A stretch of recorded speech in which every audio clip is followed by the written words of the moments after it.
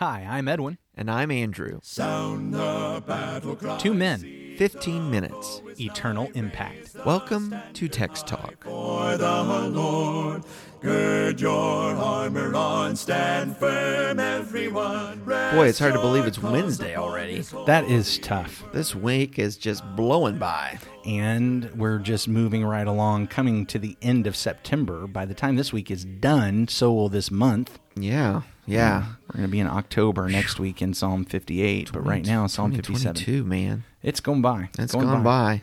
It's funny. I do remember back when I was talking to someone the other day and mentioning, the whole COVID thing, and they're like, "Can you believe it's been 2.5 years, almost 3 years since that all started? Man, it has just flown by." And I said, it's really kind of funny. It's been the longest month to stop the curve ever. Well, I'll tell you, right now I do look back and I feel like, yeah, boy, blip. It's hard for me to. I kind of lost those 2 years. But I remember when I was going through them, it felt like the longest time ever. It was a long time. How we experience time is so relative. Yeah. When time flies when you're having fun. That's right. And it just takes forever for that sermon to get done. Well, it's fascinating you bring it, because even as you say that, it makes me think, here is David hiding out in a cave again, or for a while. Yeah. He's able to compose psalms. I mean, what do you do with the time?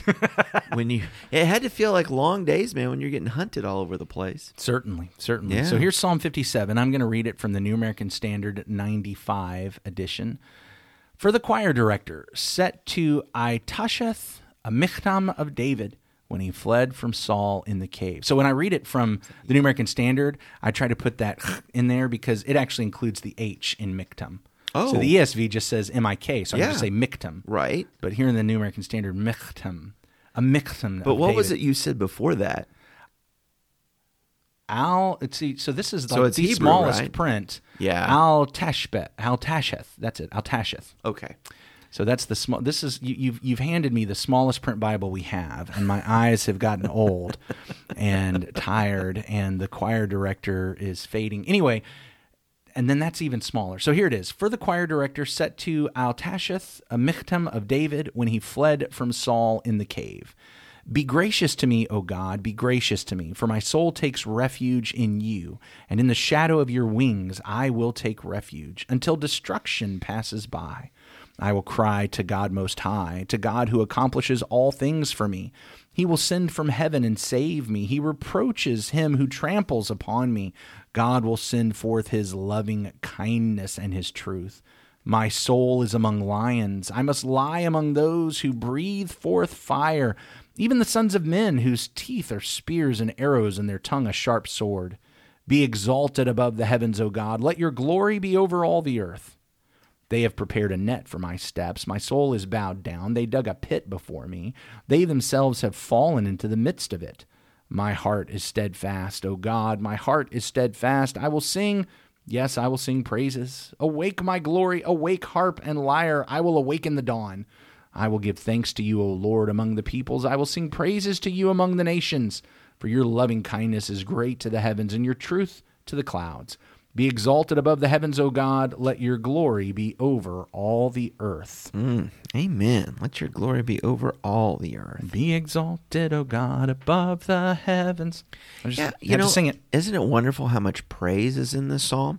We've focused our attention the last couple of discussions thinking about his really a deep, genuine, urgent need for refuge and protection because of all the events around him. And then he talks about, I'm going to awake the dawn with praises. I'm going to get through this night with the lions. Your praise is going to fill all the earth, just as it praises in heaven. We want to have this praise in earth. Yes. Praise, praise, praise. It's all over the place. In fact, we have in verse 3, he will send from heaven and save me. We have God in heaven, God in his dwelling place in heaven. And the reason is he will send out his steadfast love and his faithfulness, or excuse me, I should say what he does is send out his steadfast love and faithfulness. The very first thing that I grab from that, and we see this again and again and again and again and again in the Psalms, is the name of God. Mm-hmm. The Lord, a God, merciful and gracious, slow to anger, abounding in steadfast love and faithfulness, Yes. or loving kindness and truth, Yeah. as some translations translate that. Yep. This is who God is. And he abounds in steadfast love to thousands, or maybe even to the 1,000th generation, forgiving iniquity and transgression and sin, but will by no means clear the guilty. This is the name of God. We've got to get this in our heads. It is obviously very important. He will send forth from heaven. Why?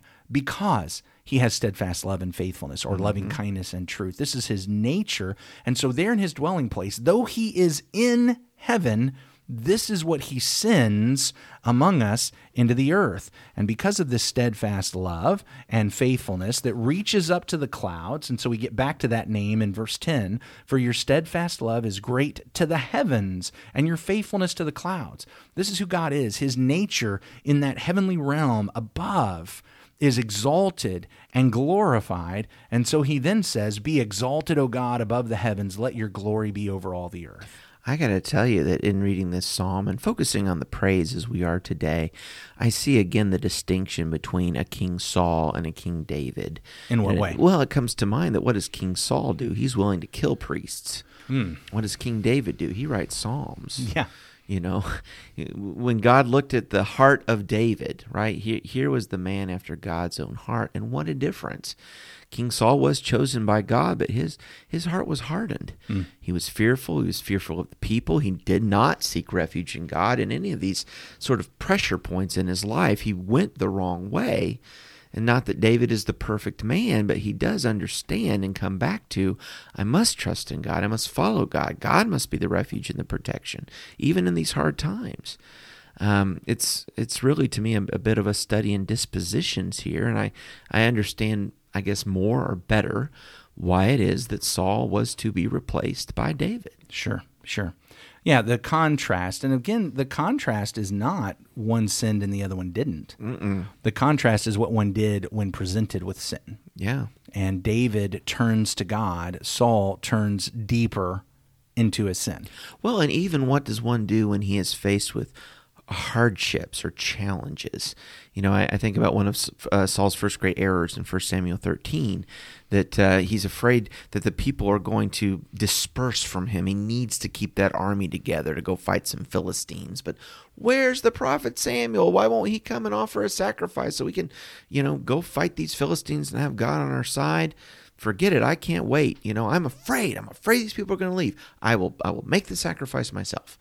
And about the time he's done with that, Samuel shows up. Right. He goes into sin and violating worship because of his fear. Well, he's taking refuge in the people instead of in God.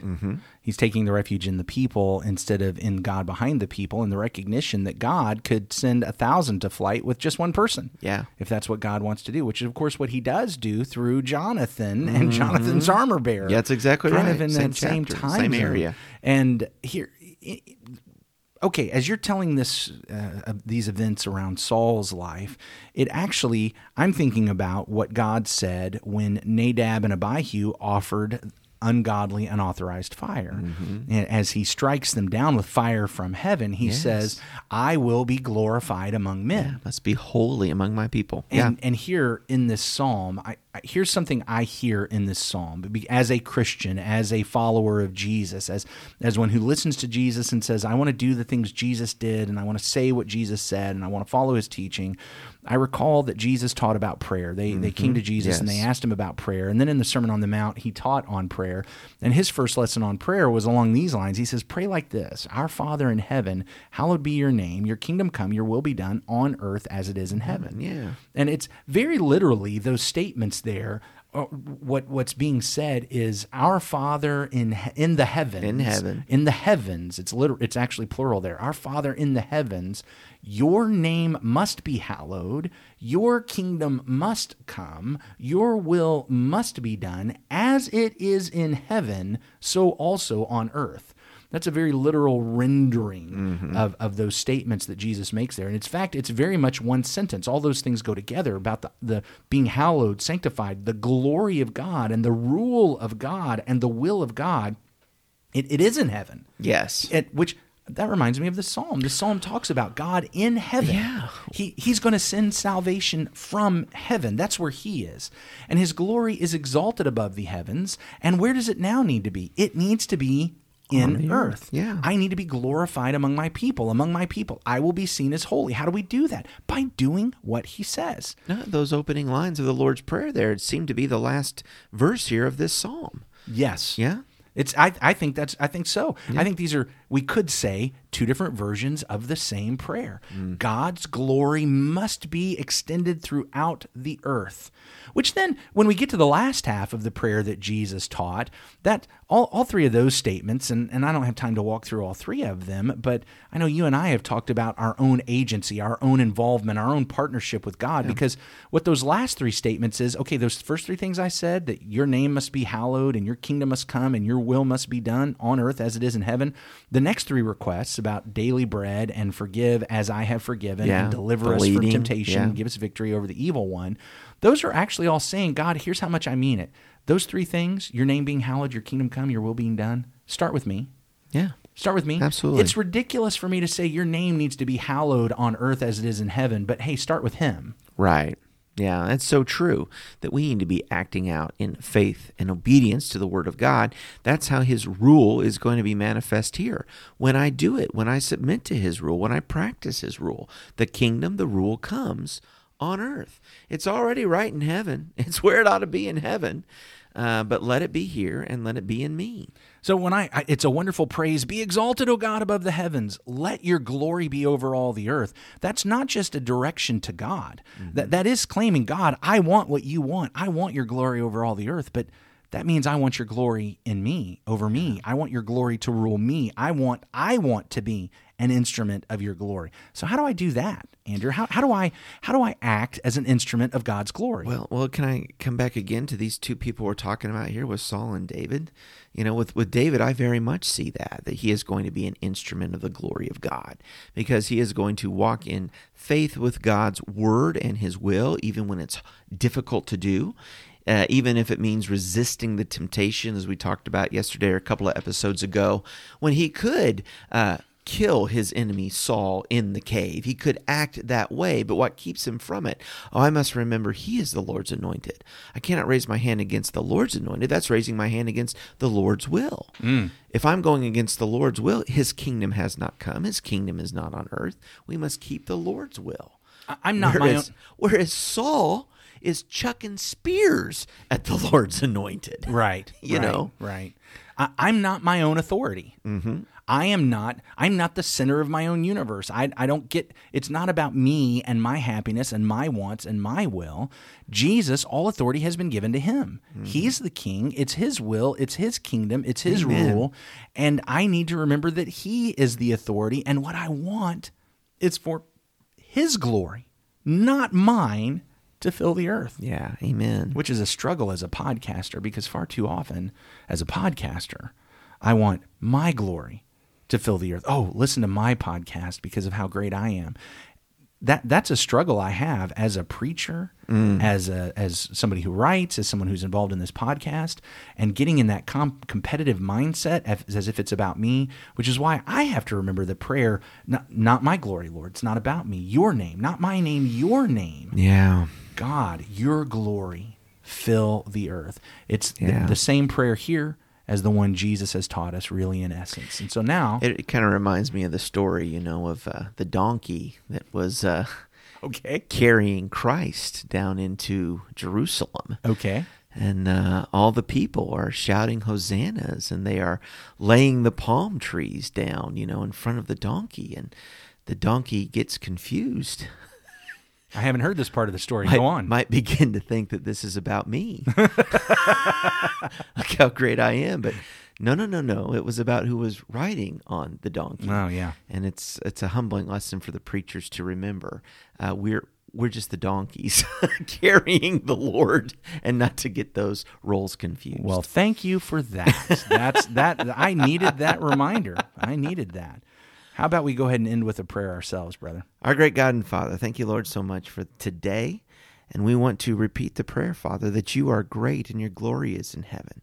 Your name is hallowed, And so may it always be from our lips. Your rule, Father, be in us and be on this earth as it is in heaven.